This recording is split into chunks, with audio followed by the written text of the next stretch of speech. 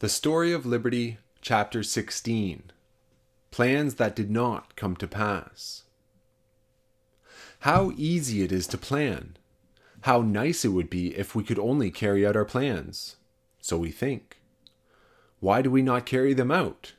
Because there are other plans besides our own. Before we get through with the story of liberty, perhaps we shall see that, somehow, almost all of the great plans of kings and emperors have been overturned, that things have not come out as they intended.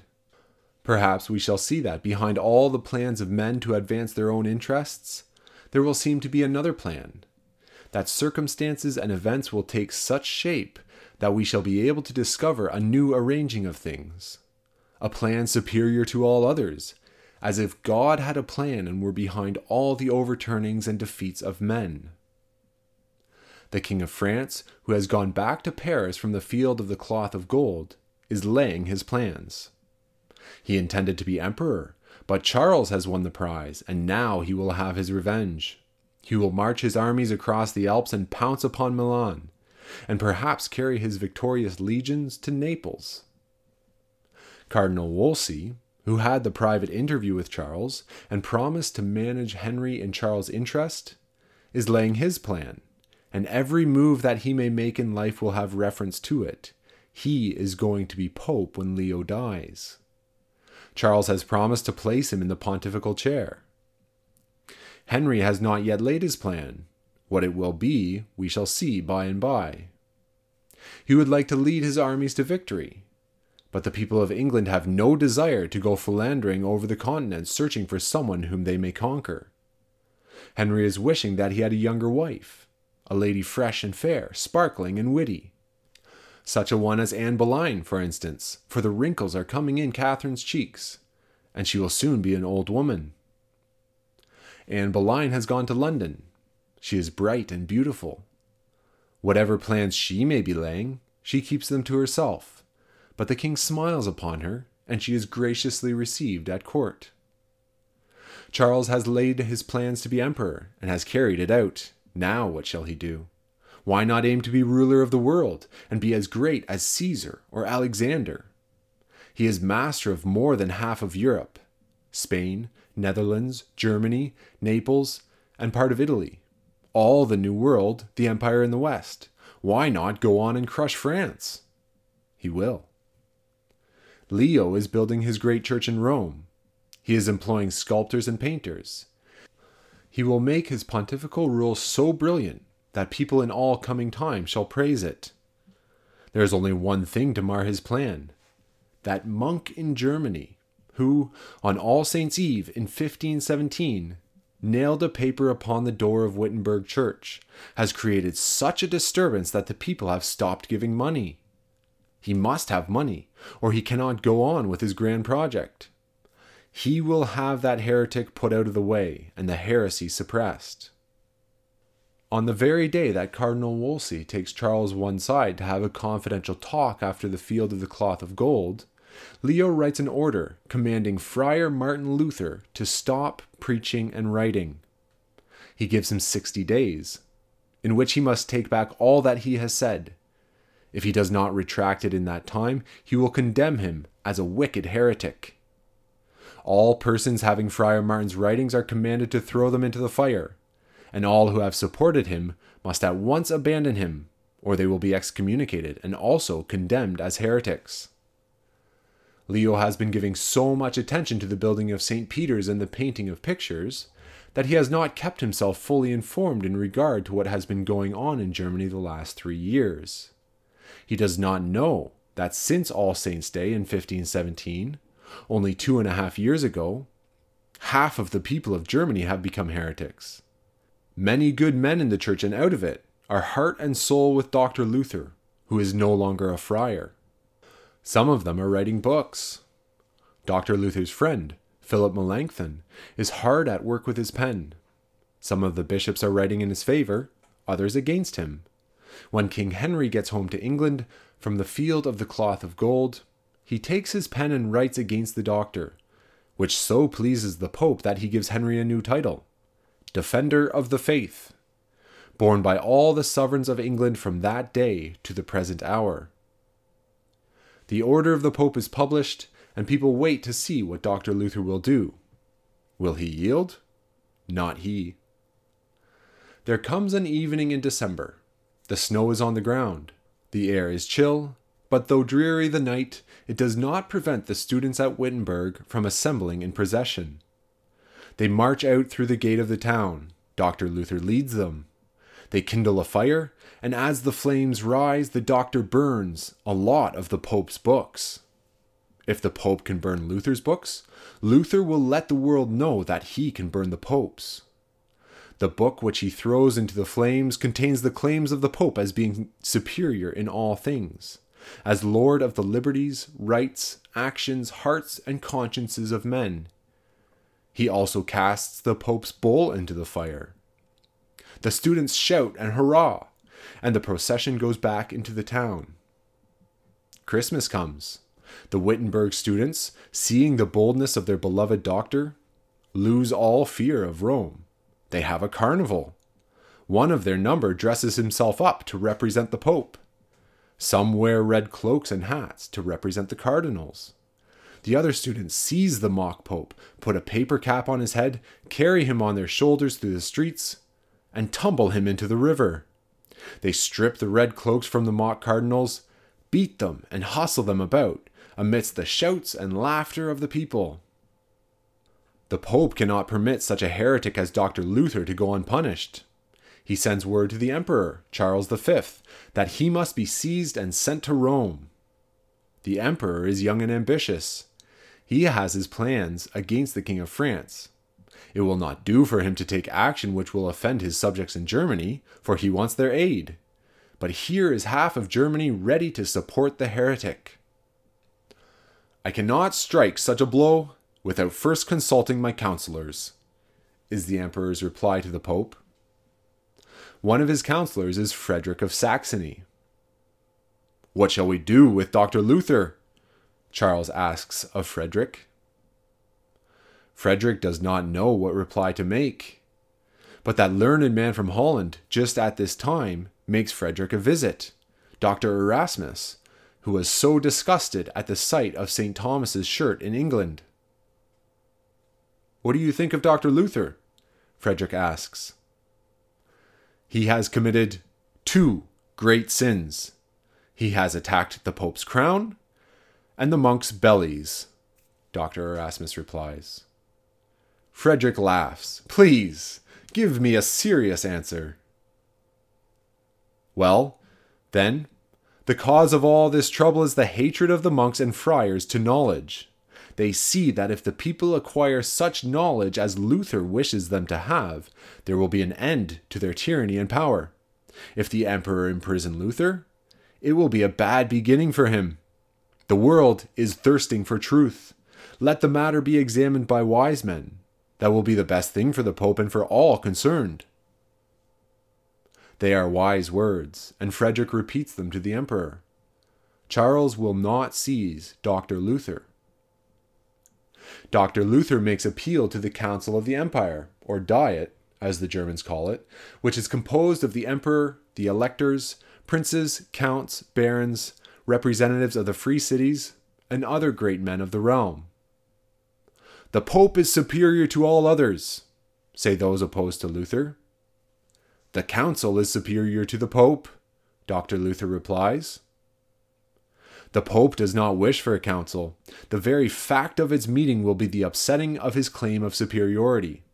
It will be a declaration of liberty. What shall Charles do? He would like to please the Pope. He wants him on his side in the fight which he is going to have with Francis.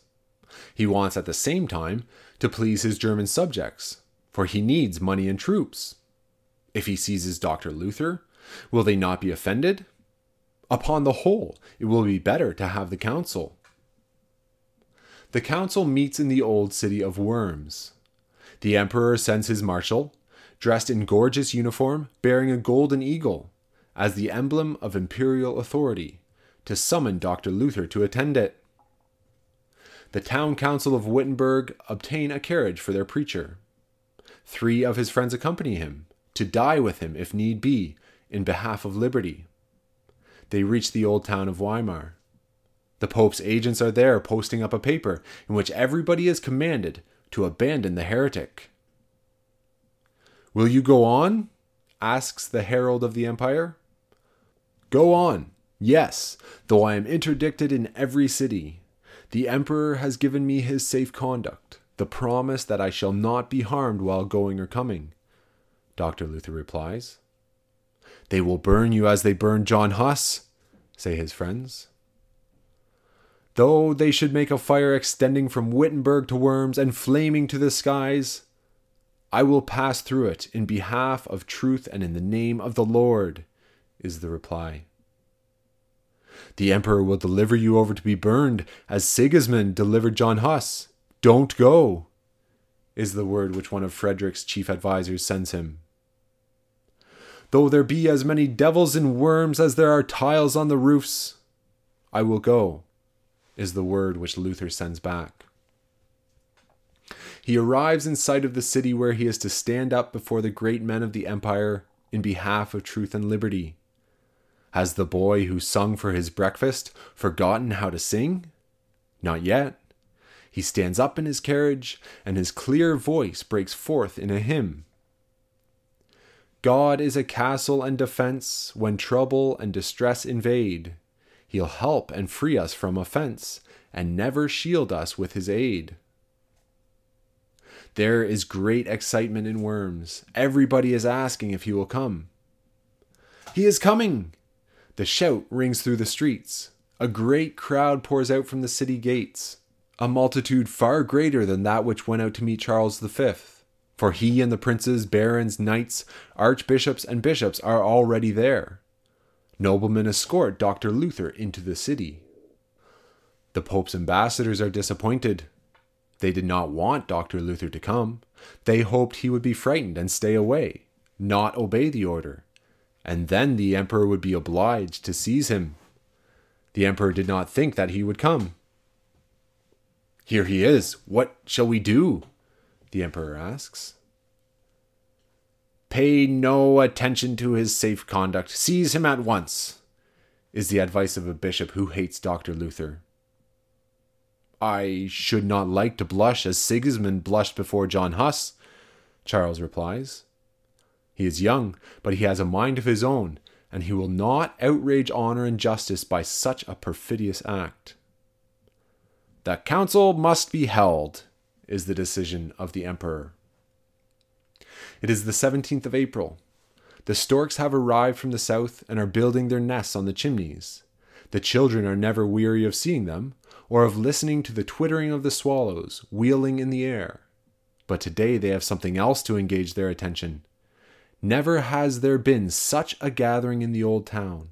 All the great men of the realm, besides thousands of people from surrounding towns, are gathered to see the great heretic.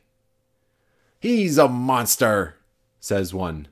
"They say he has horns, and hoofs, and a tail. He is a devil in disguise."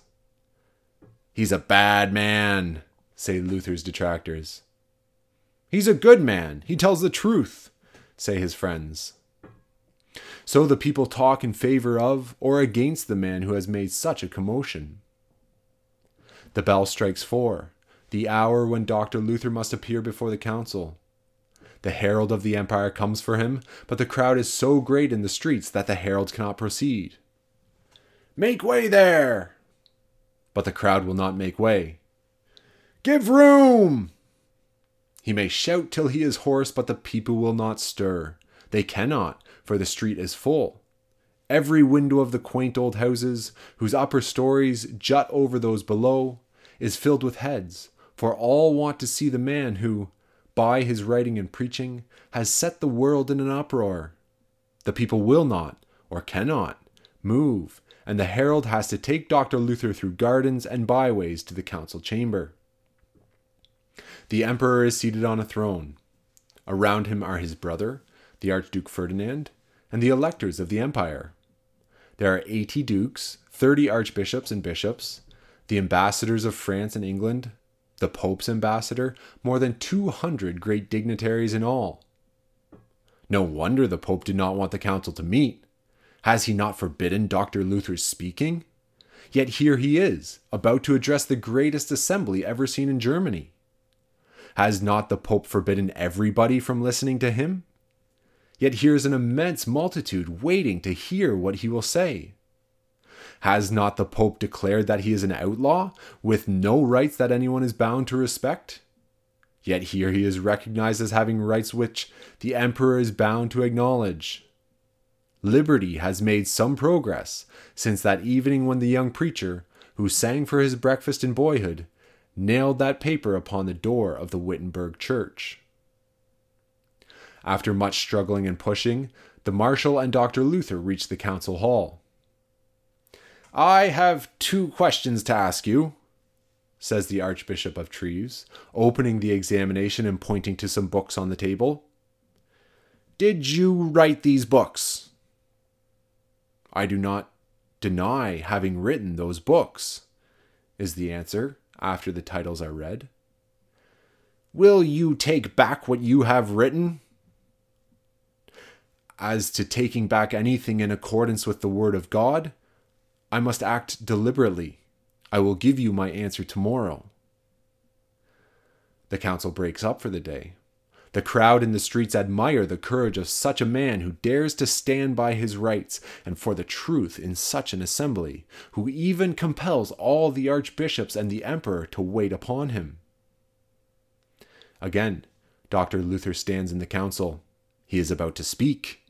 The Archbishop of Treves cannot bear to have a man whom the Pope has forbidden to speak stand there and compel everyone to listen to him. "Will you or will you not retract?" shouts the Archbishop. Dr. Luther looks around. He is in the council's hands. What shall he say? Shall he take all back? Liberty has led him. Shall he now desert her? God has walked, as it were, by his side. Shall he distrust the being who has protected him hitherto? "I cannot, and I will not, retract anything. God help me. Amen." Leo has his answer. "The court will meet again tomorrow to hear the emperor's judgment," is the proclamation of the marshal, and the great throng breaks up. Dr. Luther goes back to his hotel. A servant comes in with a silver tankard filled with beer, sent by the old Duke, Eric of Brunswick.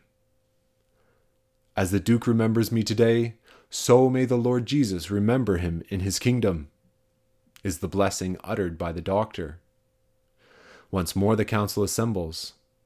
The emperor gives his decision. "A single monk, misled by his own folly, stands up against the faith of Christendom. I will sacrifice my kingdom, my power, my treasure, my body, my blood, my mind, and my life to stop this impiety." Then the emperor goes on forbidding anyone to give Dr. Luther anything to eat or drink or to aid him in any way. As soon as the safe conduct expires, all officers are ordered to seize him and hold him as a prisoner till the emperor shall decide what shall be done with him. So the emperor, 21 years of age, decides. He has made one mistake. He makes the decision himself and does not consult the princes, dukes, and electors. It is only a few months since he was elected emperor, and now he takes all the responsibility of deciding a momentous question, affecting the interests of all his subjects. The dukes and nobles think that they are entitled to have something to say upon public matters. Why did the emperor call them into council if they were to have no voice in the matter? Are they dummies only? They do not altogether relish the course pursued by the young man from Spain. Dr. Luther is on his journey homeward, riding through a dark forest along a lonely road. Suddenly, a party of horsemen make their appearance. They seize him, throw a cloak over him, compel him to mount a horse. It is the work of a moment, and then they disappear with him through the woods. He is gone almost before the men who are with him know what has happened. Have his enemies spirited him away? His friends wring their hands in despair. The horsemen ride with him, fast and furious, through the forest, along lonely roads. sometimes turning back and riding over the road a second time, turning east, west, north, and south, so that no one shall be able to follow them. They strike into paths that seem to lead nowhere. Once they stop and rest and give him a drink of water. No one speaks. Night comes, but on they ride in the dark, beneath the tall trees, over hills, through valleys. At last they climb a steep hill and come to a great stone castle. The heavy gate swings upon its hinges, and the horsemen pass in. It closes. They take him from his horse, lead him to a chamber, and point to a knight's uniform which lies there. "Take off your clothes and put it on," says one of the men. The doctor obeys. "Your name is Knight George. You are to let your hair and beard grow." The horsemen go out. He is in a small room with one little window. A servant brings some food, but does not talk with him. He lies down upon his cot and awakes in the morning. He can look out through the gratings of the little window and see a great forest, nothing more. Where is he? He does not know. He only knows that he is a prisoner, that he has a new name, and that his captors treat him kindly. What an upsetting of plans there has been since last night! The emperor had his plans to have Dr. Luther arrested as soon as his safe conduct expired. So would he keep on good terms with the Pope. Leo had his plans. He was going to burn the heretic. But Luther has suddenly disappeared. Whither, he does not know. With the arch-heretic burned, the heresy would soon die out perhaps. But now it will go on. All of the emperor's plans to please the Pope and secure him as his ally against the King of France have been overturned. The bulls which Leo has issued are so much waste paper, and the cause of liberty will go on. It will roll like a wave over Germany. It will sweep across the sea to England, and as the centuries go by, it will surge across the Atlantic to the New World, which those sea captains from Bristol discovered, and in time it will sweep around the globe. All this will have a vital connection with the thought which has come to Frederick, Elector of Saxony, that it would be a good thing to seize Dr. Luther secretly and shut him up where nobody will be able to find him. Whence came the thought? What put it into Frederick's head? Was there not a plan higher than the emperors and the popes? Months pass. Dr. Luther's friends think of him as having been secretly put to death. His enemies begin to think that the heretic will trouble them no more. And yet, all the while, he is hard at work doing for Germany just what Dr. Wycliffe did for England, translating the Bible, and so helping on the cause of liberty. In the solitude and quiet of the old castle, shut in from the world and his enemies, he translates the great textbook of human freedom, the Bible. 350 years have passed since then, and of Luther's translation it is estimated that 360 million copies of the Bible have been printed. A large number of the priests join Luther, some preaching against the Pope, others writing pamphlets. Printing presses have been set up all over Europe. Poets write songs, painters produce pictures, and the hawkers peddle them through every hamlet. And people discuss questions which, till now, they never have thought of discussing. By thinking for themselves, men began to assert their rights and liberties. Nearly all the great artists and painters in Germany and Holland sympathized with Luther, notwithstanding the Pope was their patron. One of them, Albert Dürer of Nuremberg, was greatly grieved when he heard that Luther had been seized and probably killed. Dürer's house looked out upon the old castle of Nuremberg, which stood on a high hill. In the castle was a torture chamber, filled with terrible instruments for inflicting pain. Pincers, thumbscrews, clubs, knobby tables, and a great iron virgin, as it was called, which embraced the victim with its iron arms, pierced him with spikes, and then when life was extinct, the victim's body would drop into a well 200 feet in depth, and none would know what had happened. The revolt of the people was not only against the abuses of the monks and the authority of the Pope, but it was the first clear insight which had come to them of their natural and individual rights.